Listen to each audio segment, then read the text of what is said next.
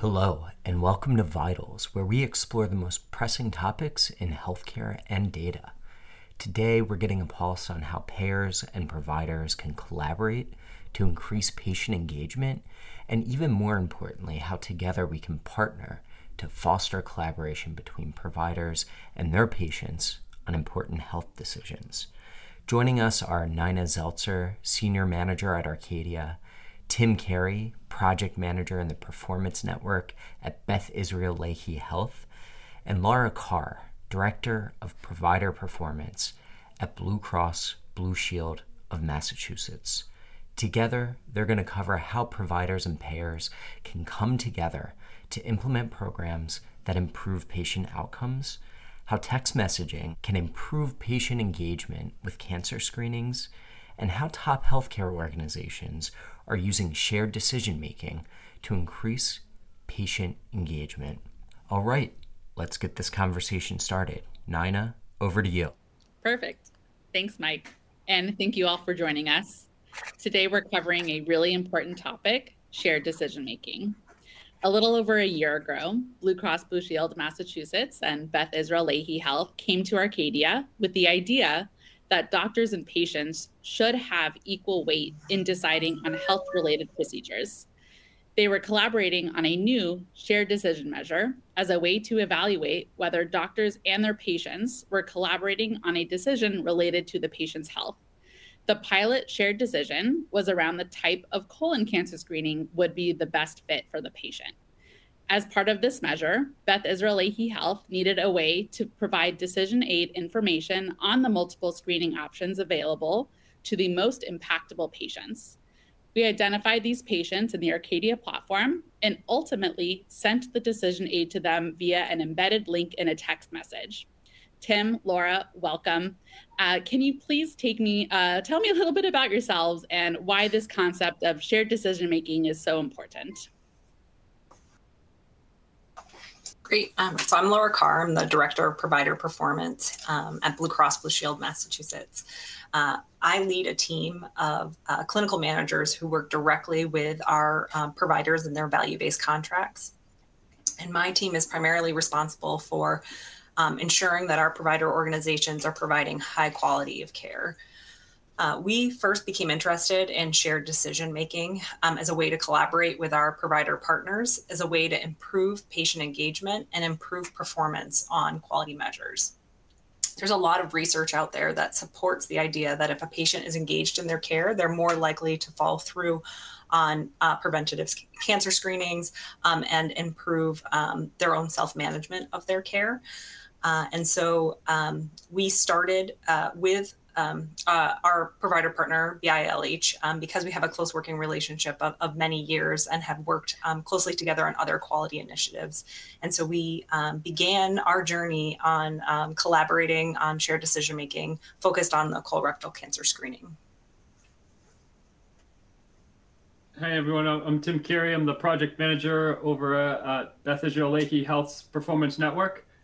And, when Blue Cross Blue Shield came to us with this idea of, kind of partnering up and doing a project on shared decision-making, we were extremely excited. We saw this as a win-win for both the patient and the providers to really have that kind of two-way conversation on what's best for what the patient prefers for their, screening, should they decide to get screened. And I think colorectal cancer screening made sense to us because there are different options to get screened. So we saw that as a good tool to help us build and collaborate with a lot of different providers and our patient family advisory committee to help us with this project. So we were excited when Blue Cross came to us, and it's been a journey. Like Laura said, this has been quite a journey. Absolutely. Well, thank you guys very much for being here and continuing on to promote engagement with shared decision-making. You use text messaging outreach. Total was sent over 17,000 text messages to patients who were eligible for a colon cancer screening and delivering nearly 13,000 successful messages in 3 different languages. Tim, what kinds of messages did we send?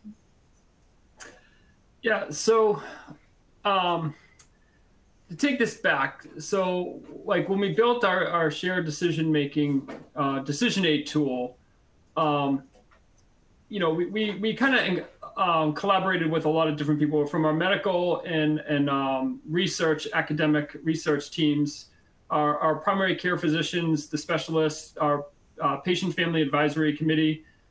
We all kind of came together to help build like one really simple and easy to digest decision aid.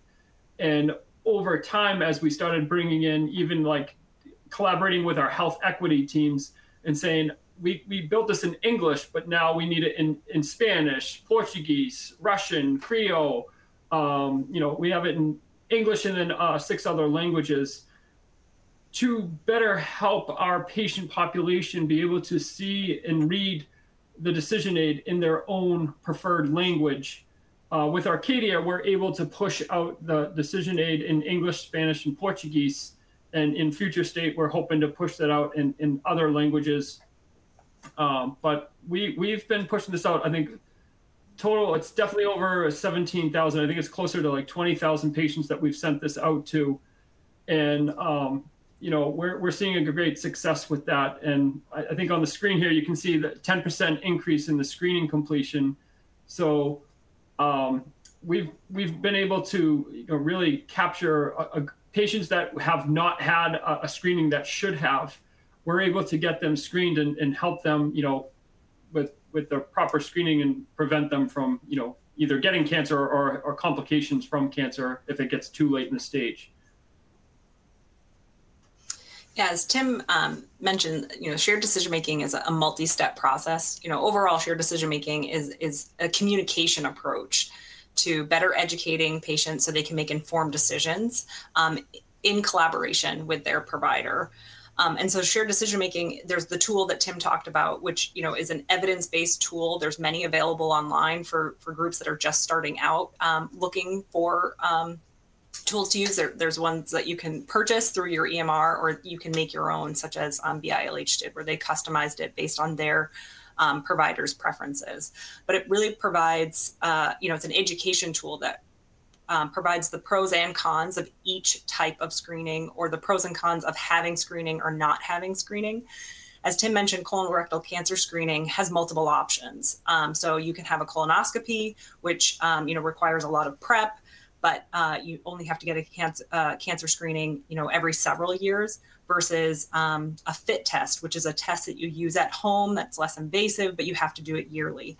And so the shared decision-making tool, is a PDF document. It's a printed handout that's given to the patient that provides them all of this evidence-based information that they would then review with their clinician and together make the decision that's best for the patient. As Tim mentioned, there's a lot of opportunity to improve patient engagement, the patient experience, but also improve health equity. There is research that shows patient engagement and shared decision-making tools do decrease discrepancies in care, and that you can improve the health equity of these quality measures by using shared decision-making, by engaging the patient and making a choice that's right for them. And so Tim's process involves a text message ahead of the appointment that a patient's going to have with their provider that points the patient to look at this educational tool so they can review it prior to the appointment, they can digest some of that information, and then when they're in the visit with their provider, they're able to have that collaborative conversation talking about the guide that they were sent ahead of time to say, which of these choices for cancer screening, makes the most sense to you. Which one would you like to pursue? And there is a lot of research out there that shows when you use this shared decision-making process, that patients are much more likely to follow through on that cancer screening and to close that quality gap. And with that, Laura, like just to add one part to that is, the shared decision making, yes, evidence-based and research shows that, these shared decision aids work. We've even continuously meeting with the providers that are having these discussions with the patients. We've been even finding that like they have these great conversations and they order the test, and then, the patient goes home with, say, like a FIT DNA. And then it gets put on their like bathroom, shelf. And then, like weeks later, it's still sitting there and they didn't complete it. So then like a couple months later, they have a follow-up appointment with their primary care physician and they're like, hey, the test hasn't been done yet. So it's not like you send a decision aid and magically like everyone's getting screened. Sometimes it takes a few, conversations to get the patient to complete the test. I don't remember if you said this or if I heard this from someone else, but the best test is the test that gets done. And so, everyone always thought like colonoscopy is the only screening option there's available, but it's not true. There's other options available. And I do like that saying that the best test is the test that gets done, because it's true. Yeah, absolutely. Right. Because, the whole point of the cancer screening is to detect cancers early to improve patient outcomes. That's really the goal. And if the colonoscopy is what the provider prefers to order or is most accustomed to ordering, but that's not what the patient's going to follow through on, then they're not going to complete that screening. They're not going to find that cancer early. And so again, finding the test that fits best for them, so that way they can have that screening completed is really, the aim of all of this work. Yeah, absolutely. And I think a perfect segue to, do we have any kind of preliminary results of this program? We've been running it. I know you guys have been running it for, I think, almost a little over a year at this point. So if there are any kind of preliminary results to talk through. Yeah, I think something that what we did, so prior to kicking off the project, we actually sent we created a patient survey that had, a list of questions. One of them being, like if you've been screened for colorectal cancer screening in the past 2 years, one, did your provider have a conversation with you if you wanted to be screened or not? And two, was there any like decision, like, did they offer any examples of like, there's 3 or 4 or 5 different examples or tests that you can, screenings that you can have, versus just, oh, I went into the office and my doctor said I'm due for colorectal cancer screening and said I need a colonoscopy. And that's exactly what we saw on the baseline, is that like 92 to 93% of the patients said that their provider just said that, yep, you're due for colorectal cancer screening, go get a colonoscopy. And that was it. That was the conversation. And now that we've embedded the project and kind of educated a lot of the providers of having that shared decision-making with the patient, now we're seeing the data. We've resurveyed a large group of patients since the project has gone on, like we said, like for over a year now. And we're seeing that shift, that now the patients are saying, yes, doctors, the provider that I'm meeting with is having that conversation with me, is including my input and asking if I want to get screened, and two, if I say yes to that, what are the options, and laying out those options, sharing and going over that decision aid that we created. And then ultimately what we've seen a big change in is, prior to the campaign, only about less than 5%, around 5%, were getting a FIT DNA screening. So a vast majority were getting a colonoscopy. Since we've had the project in place and we resurveyed the patients, that 5% getting a FIT DNA, getting screened at home, is now up to like 20%. So we're seeing the colonoscopies are coming down, and people are now choosing like, oh, I don't have to take a day off. I don't have to do all that prep. I can get a test at home that may be more convenient for me, or maybe I'm in a position where, from an equity point of view, I can't take a day off from work. I can't afford that, or I can't get transportation. I have no transportation to get a colonoscopy. So the home option is best for them. And we're seeing that, now that the providers are laying out different options, patients are choosing things that are not always just a colonoscopy, which is fascinating to see it in this project. Yeah, you raise a good point about having to take time off work and the burden of the colonoscopy. That's something that we had heard when we had surveyed patients, and is described in the literature as well, is that the unique thing about colorectal cancer screenings and the options that patients have is there's a very big difference in burden on the patient to actually get the screening done, versus a FIT test versus a colonoscopy.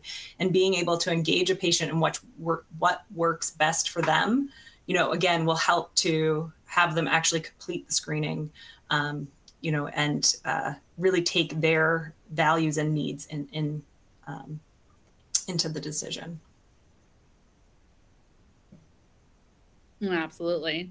And I think, on the patient side and also on the provider side, so we have under, based on costs. So under fee-for-service models, providers want patients coming through the office door, but this shared decision-making program changes the goal. It's focused on getting patients the care they need wherever they can get it, whether it is at home with the FIT DNA and not physically having to come into the office for a colonoscopy or, doing the whole prep for it. Is there any feedback on maybe how providers responded to the idea of this program? Did they support it? Yeah, so I can speak on that. So, I was in many, many, many meetings with, the primary care physicians, the specialists, and honestly, you would think that in a decision aid where you're taking volume away from colonoscopies, that you'd have specialists, saying like, hey, this isn't right. But it was the opposite. They were extremely grateful because don't forget, we also had a very large pandemic that occurred that basically the world shut down. And there was a period of time that cancer screenings on all probably were not happening whatsoever. So there's a huge gap of time that people were not getting colonoscopies that were due for one. And then, over time, people started, healthcare started opening up a little bit more and people started getting screenings, which then flooded people wanting to get a colonoscopy. And that created a time where now we have, a couple weeks, a couple months, depending on the location, of backlog. And so the specialists doing the colonoscopies are like, this is going to decrease their pressure of getting the patient screened and saying, yeah, FIT DNAs, these are good. This works because one, yes, we can do colonoscopies, but the volume is until we can catch up to that. And so they were grateful for that because it released a lot of pressure on their end. And it's the right thing to do. So, it's a win-win. Mm-hmm. Yeah, and we've heard also from our primary care providers in particular that they were frustrated, with the large percentage of patients who were not getting screenings, cancer screenings. Shared decision-making can be used for many health decisions. Most cancer screenings have a shared decision-making tool. But colorectal cancer screening in particular, they would hear, and we would, hear reports of, many patients pushing back of saying, I don't want the colonoscopy. I've heard how horrible the prep is. I don't want to do it. And they figured the only alternative was not getting screened. And so the nice thing about the shared decision-making tool is it shows all of the options. And so a patient can come forth and say, I don't feel comfortable doing a colonoscopy. I don't want to do the prep. And the option doesn't have to be then just avoiding the cancer screening. It could be using an alternative cancer screening to still, again, make sure that we're keeping patient outcomes in mind, that we're able to identify early cancers, but using a screening tool that a patient feels more comfortable with. And so, that's something that I think has been a great success and a lot of positive feedback that we've heard from, primary care providers that have been using these tools with some regularity is the fact that it gives an alternative to patients that otherwise would have gone without screenings at all. Yeah. And to add to that, when we first started this, we piloted with a small group of primary care physicians. And, what some of the concern at the very beginning was, is this going to add more time to the patient, conversation to the appointment that's then going to mess up their schedule and then have them delayed for further patients. And there was a rightful concern. And what we found is that this conversation, it's a few minutes. It's not like they're having a 3-hour conversation with them. And it's really helping out that the providers that had, some concern at the beginning said, my concern was real. I felt that. But afterwards, when we had the actual conversation with the patient, I felt much better, because now I know, like, we have a real plan that the patient wants to do, and likely will fulfill their screening, which is then going to hopefully reduce them having to have further conversations with the same patients.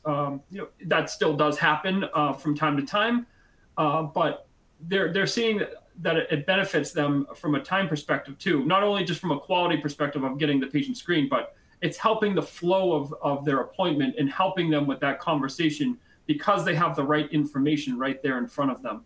It makes it easier for the providers as well.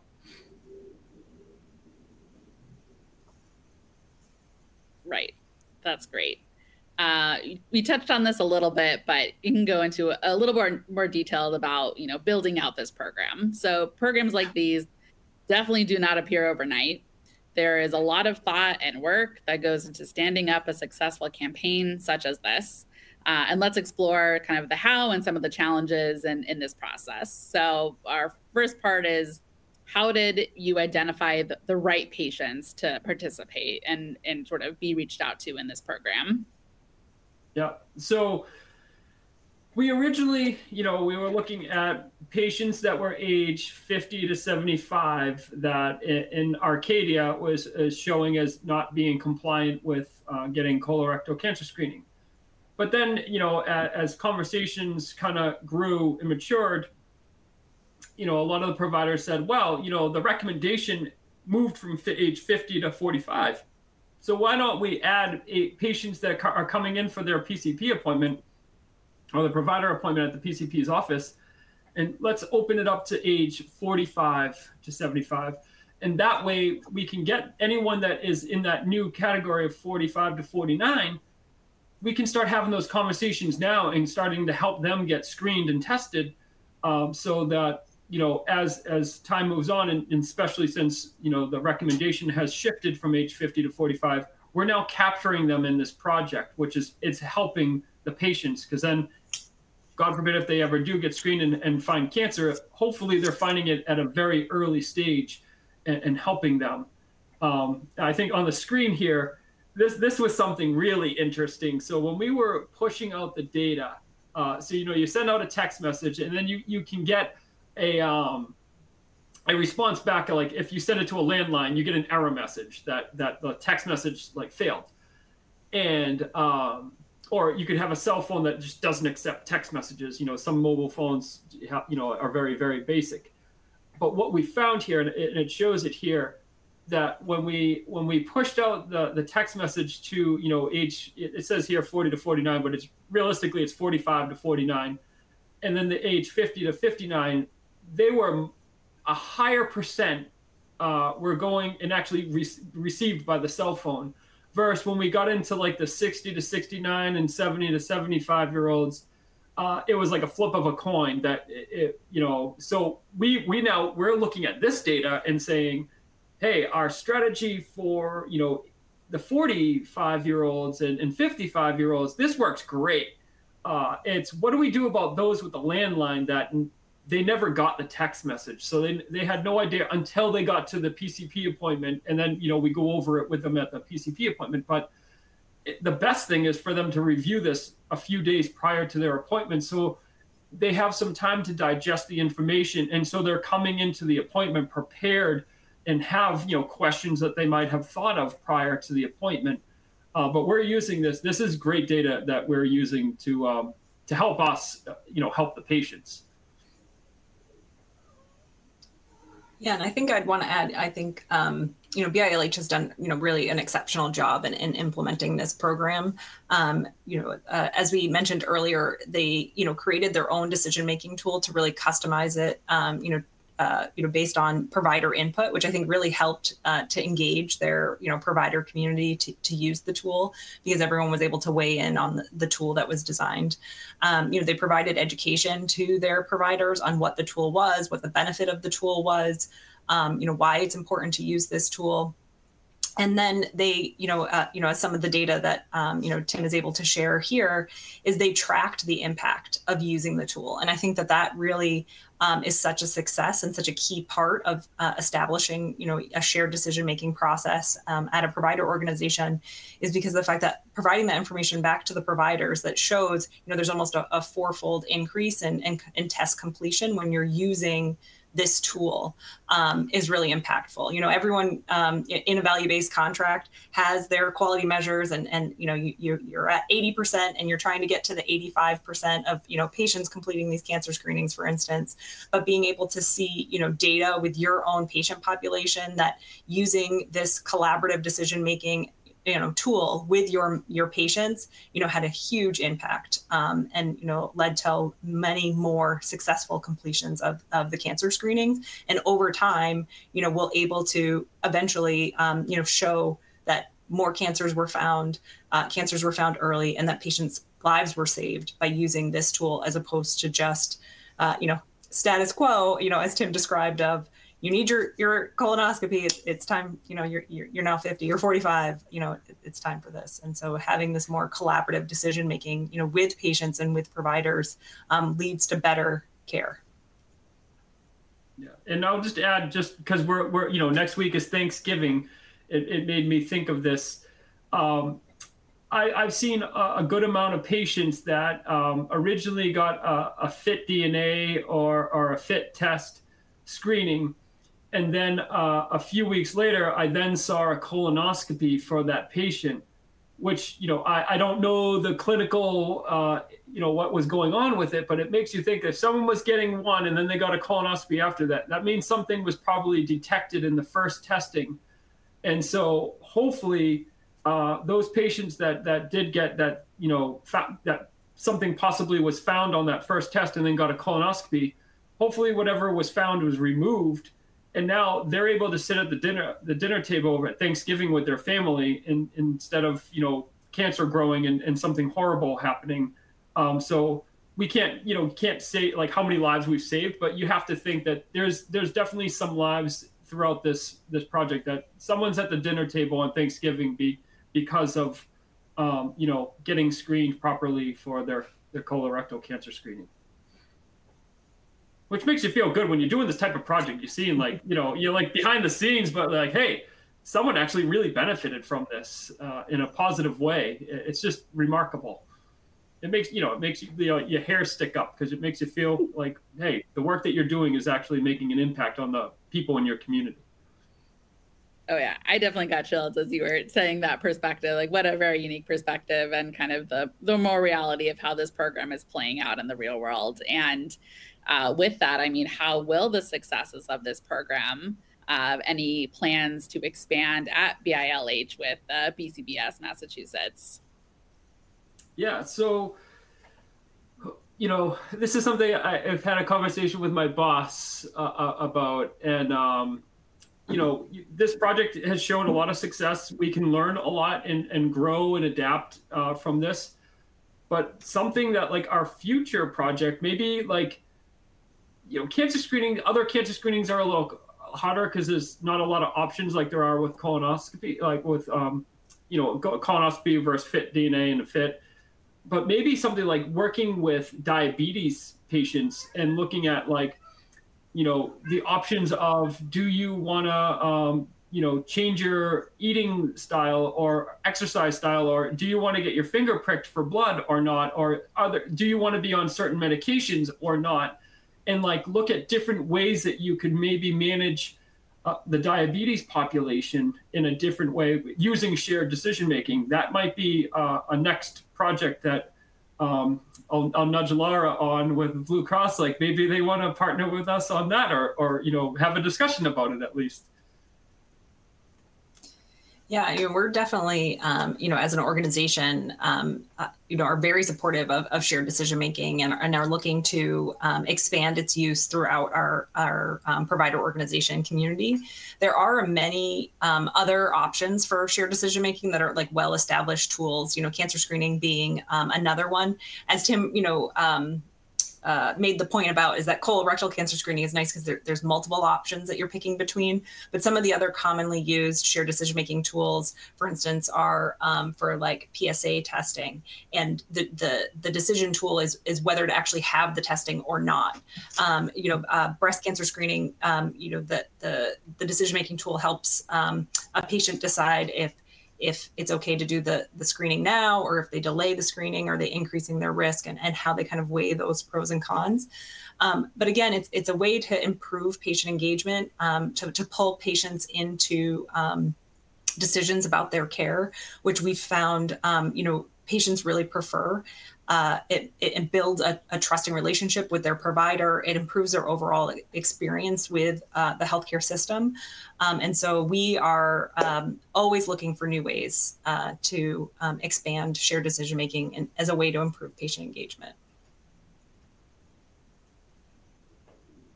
And circling back a little bit to, I believe, as Tim had commented on sort of COVID shutting down all this cancer screenings that were occurring. But, in this particular case, providers and patients are deciding on an at-home versus an in-office treatment. This isn't necessarily a new concept, but COVID really transformed how comfortable patients are with taking tests in the home, and maybe bringing, accessibility and equity, and bringing the care into the home as opposed to physically having to go into an office for every single time. Do you think this trend, I think maybe iterated on a little bit, but do you think this trend will continue with other procedures? Laura, do you want to take that, or do you want me to take it? Sure, I'm happy to go first. Okay. I think the results of the pandemic have really changed care. The amount of telehealth that's used, the amount of, at-home services that are provided, in-home testing that's provided.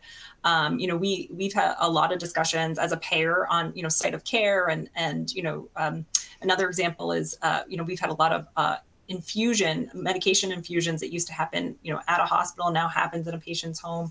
So I think things that, before used to only happen every once in a while now are happening all the time as a result of the pandemic, and the impact that it had on access to the healthcare system. And so I think that this is a trend that will continue. If you look at the number of new healthcare vendors that are available that, provide app-based treatments, or, providers, interfacing with you in a virtual world, I do think that this is a trend that will continue. And so, I think that this is the start of, the colonoscopy testing, expanding the amount of FIT testing and at-home testing that occurs for these types of cancer screenings, as opposed to colonoscopy, I think is a shift that will continue to grow over time. I agree with that, especially when you think of different, rural areas versus suburban areas and urban areas. Some places, imagine if you live somewhere and it took you 30 minutes or more just to get to a doctor's office for a colonoscopy, versus I could be at home, not have to travel that far, and get a test and screen at my own home and just mail it back in. That might, really be attractive to a lot of people that, just live in an area that they'd have to drive a really far distance just to get to a medical facility. So I definitely think it's here to stay. I mean, yeah. Well, and I was going to say, even, the outreach that, you've done, Tim, at your organization with using, text-based outreach is something that, a couple years ago, was not widely used. And many organizations are looking for a way to get to where patients are, and to use tools that they're, familiar and accustomed with. And so I think getting more and more in the virtual and at-home world is, going to continue, as those 5-year-olds and 55-year-olds age up, they're going to continue to expect it, and their children certainly will, as they age into needing some of these screenings. And so I do think that this is a trend that will grow. Yeah, and especially with the text messages, so I don't know if we answered this, but I'll answer it now. So we're sending this text message, usually it's a few days or a week prior to the patient's, appointment with their primary care physician. So they're receiving this in advance of going to their doctor's office. And it's kind of like that prep work. So we're now like giving a lot of really easy to digest information to the patient. So when they go into that appointment, it's making the appointment a lot more efficient for the patient and the provider. Yes, absolutely. I think I have one final question, and it's been a great discussion to sort of wrap up the notion of shared decision making. But in your opinions, does the concept of shared decision making have a larger role to play? I mean, outside of just procedures, but just in the future of healthcare itself? I definitely think it does. You know, shared decision making, if you break it down, think of it, we do this everywhere. I mean, if you go into to buy a car, the car salesman doesn't say like, oh, you're getting this red car over here and that's it. You know, like you have a choice. Like there's different vehicles, different colors, different options, like different interior, exterior. Like that's kind of like a shared decision. You're making a shared decision making. I mean, granted, the car salesman's just trying to sell you a car, but there's a kind of a two-way conversation there. And the same with medical in healthcare. Like you know, at you know, prior, you know, a lot of the times you just saw like the doctor saying, "Oh, you're getting a colonoscopy." Now you're starting to say like, "Oh, well, there's one, do you want to get screened? Yes or no?"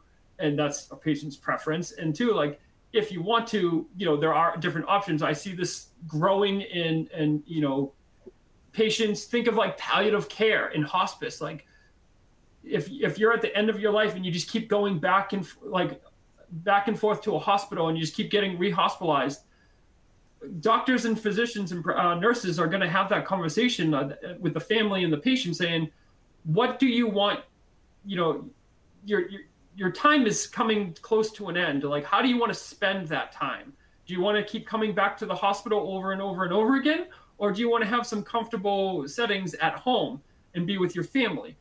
Those are shared decisions. Like they're having a conversation about that. So I definitely feel healthcare is going to be taking this and growing. It's just going to keep growing and growing and growing and get embedded deeper and deeper and deeper into healthcare. Yeah, I agree. I think, you know, a historical view of medicine is that, you know, it used to be very paternal, that the physician made the decision, that a patient would not question the decision that, you know, the physician had made on their behalf. And, you know, modern times just, you know, won't allow for that. We need to have patients engaged in their care. We need to have them making informed decisions that make sense for them. And so it's really the provider's job to educate a patient on the options that are in front of them and then help the patient make the decision that's best for them. So I think that shared decision making is really going to continue to expand. You know, having patients engaged in their own you know, healthcare decisions, you know, will continue to grow. And PCPs, you know, primary care providers, you know, continue to be you know, more of a coach and help to guide their patients in their care, and help them make informed decisions about their healthcare. But it's really is you know, it's the patient's life, it's the patient's health. Having the patient engaged, it makes them more likely to you know, fall through on their care. You know, there's studies that show engaging a patient in decisions about what medications to use make them more likely to continue to use those medications. Engaging, you know, patients in decision making about you know, certain procedures make them more likely to fall through on physical therapy after the procedure. And so getting in patients engaged is what's really going to drive improved outcomes and continue to improve patient engagement and patient experience with the healthcare system.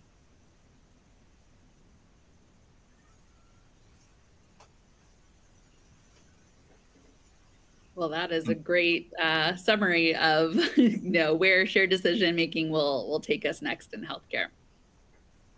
Can I just also offer to the audience that if anyone is interested in, you know, instead of like recreating the wheel with the shared decision making, if you want to see our like what we've created, because it took a lot. I mean, we probably went through like 20 different versions until we finally got like, okay, this is like where we want to be. So it's on our website, but if you either, I don't know if we can share the website now or later, but if even just share my email, people can email me, and I can kind of, even if they want to set up like a Zoom or Teams meeting, I can chat with them and share like what that looked like and what we have, so that they can just take that and kind of like run with it instead of recreating it from scratch. There's stuff out there that you can just, use. That's an incredible offer, Tim. And what's your email address that people can reach out to you? So, yeah, it's T, and then Carey is my last name, Carey @bilh.org. That's an amazing offer. And we do have some resources in the related content panel in your window for this webinar. So you can actually go there and click through to Beth Israel Lahey's website. Nina, Laura, Tim, this has been an incredible discussion, so much so that we have a ton of questions from the audience. I don't know that we're going to get through all of them, but we can at least start and try. Sure. The first question that we had that came in was, let's see, was the campaign targeted to patients with upcoming PC appointments only? What happened to the patients who didn't have any plans to come in? So yes, so to answer that, yes, we were targeting the patients that were coming. They had a scheduled appointment because that's how we knew we could get the shared decision-making conversation. To answer the other part, for those that didn't have a upcoming appointment, we actually recently with Arcadia pushed out a colorectal cancer screening text campaign for anyone, regardless if they have an appointment or not, to look for getting screened and contact their primary care physician's office to start that conversation of getting screened. So the major part, the project was really geared towards those that are coming in, because that's who we knew were going to have the appointment. And the second half was the wave of people like, what do we do about the people that don't have an appointment, and helping them as well. I hope that answers the question.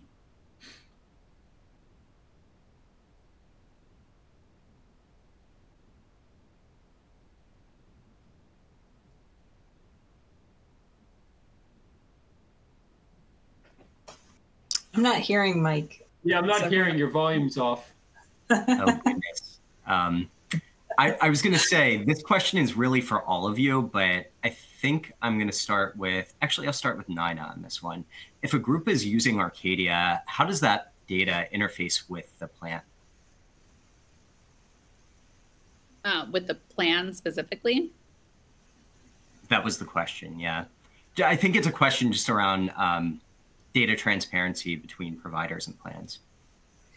Yeah, I honestly would think that Tim and Laura might be able to answer that a little bit better, but I think more within Arcadia as a whole, we our web analytics product is to aggregate like clinical and claims information into one space so that you have a more holistic and full view of patients and sort of their actions. And so we use that data to be able to send messages out. And then that data is within the health system who works within Arcadia. And Tim, I don't know if you can communicate with, such a good partnership with PCBS Massachusetts and kind of how that gets back to them. Yeah, so what we do is, we meet with Blue Cross a few times a year. And, Laura sees the report and dashboard that I've created on this project.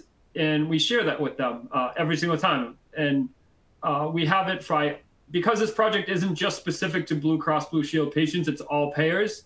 So we have a view of all payers, and then you can drill it down to like, hey, Blue Cross, here's your Blue Cross HMO and PPO patients, and this is what that patient population looks like compared to, the big 30,000-foot view of everybody. So we definitely share. We even, we talk about in the project, we have 429 active primary care physicians that are engaged in this project. And this started off with, we had 7 pilot providers. and now we're at over 400, and that just keeps growing as we kind of, more and more people get interested in this and like, oh, I want to be part of that, and we've been able to grow it. So definitely went from 7 to 400 and everything in between as it's grown over the year.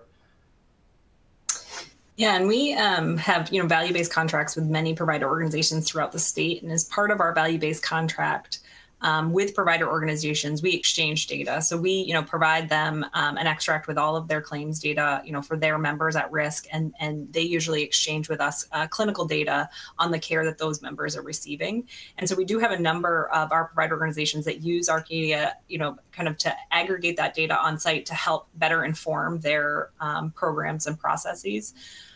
But usually, we're working directly with BILH, and then BILH is leveraging those tools to make their outreaches more impactful.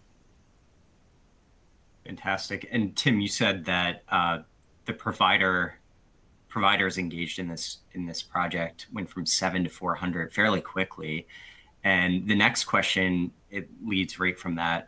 How did you get providers interested in the SDM process? And how do you get them invested in the conversation to even begin with?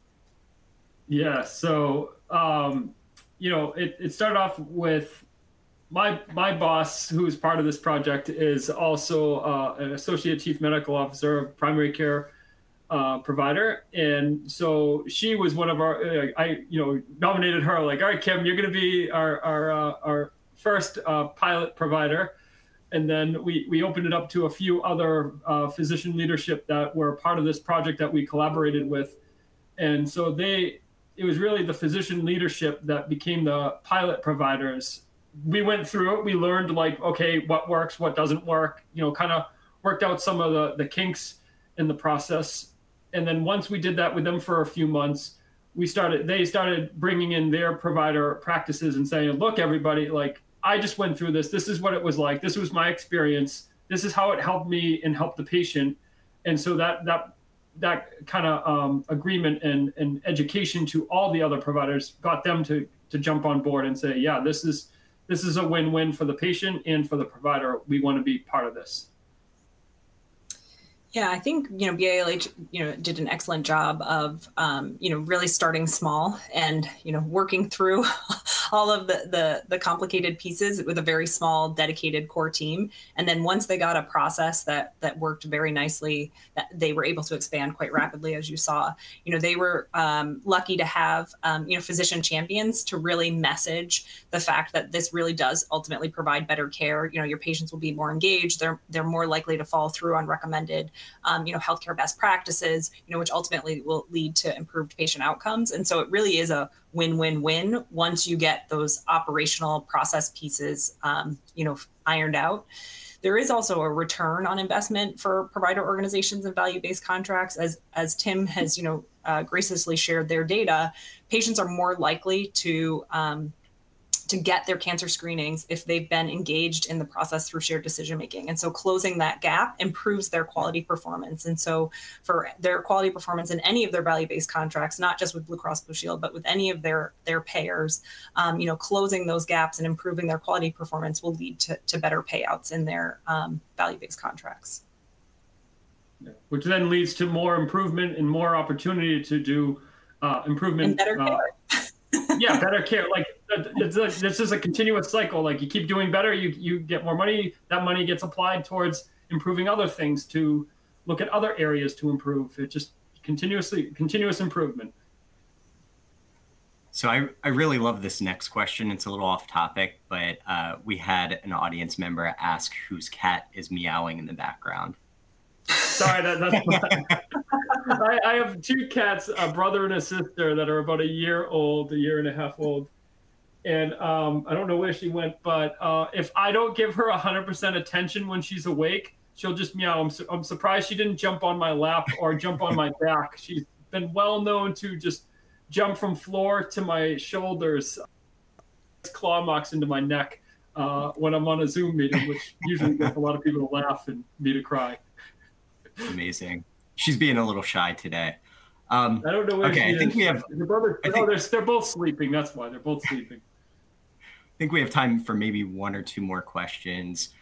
Here's a good one. We tried using text messages for patient engagement before. Our patients thought they were spam and we struggled with interactions. Do you all have any advice? Yeah, so that's a real concern. That's legit. So our text message, it's a link to our Beth Israel Lahey Performance Network's web link. And so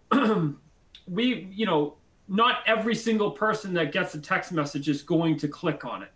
There's going to be a certain percentage of people that just said, nope, I don't care if that's legit and it's coming from Beth Israel. It's a link and I'm not going to click on it.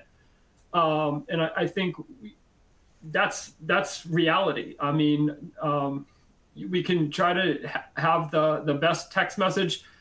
We even have the provider's name in the text message. So like, hey, if your PCP's, Tim Carey, and you're getting a message that's saying it's from Tim Carey, again, that could be spam as well. So anyone could fool you, but we try to make it as realistic as possible. And then the backup part of that is if they don't click on it, we want to have that kind of like paper version, or at least have it up on the monitor at the appointment so that the patient can physically see the decision aid during the appointment is the ultimate goal.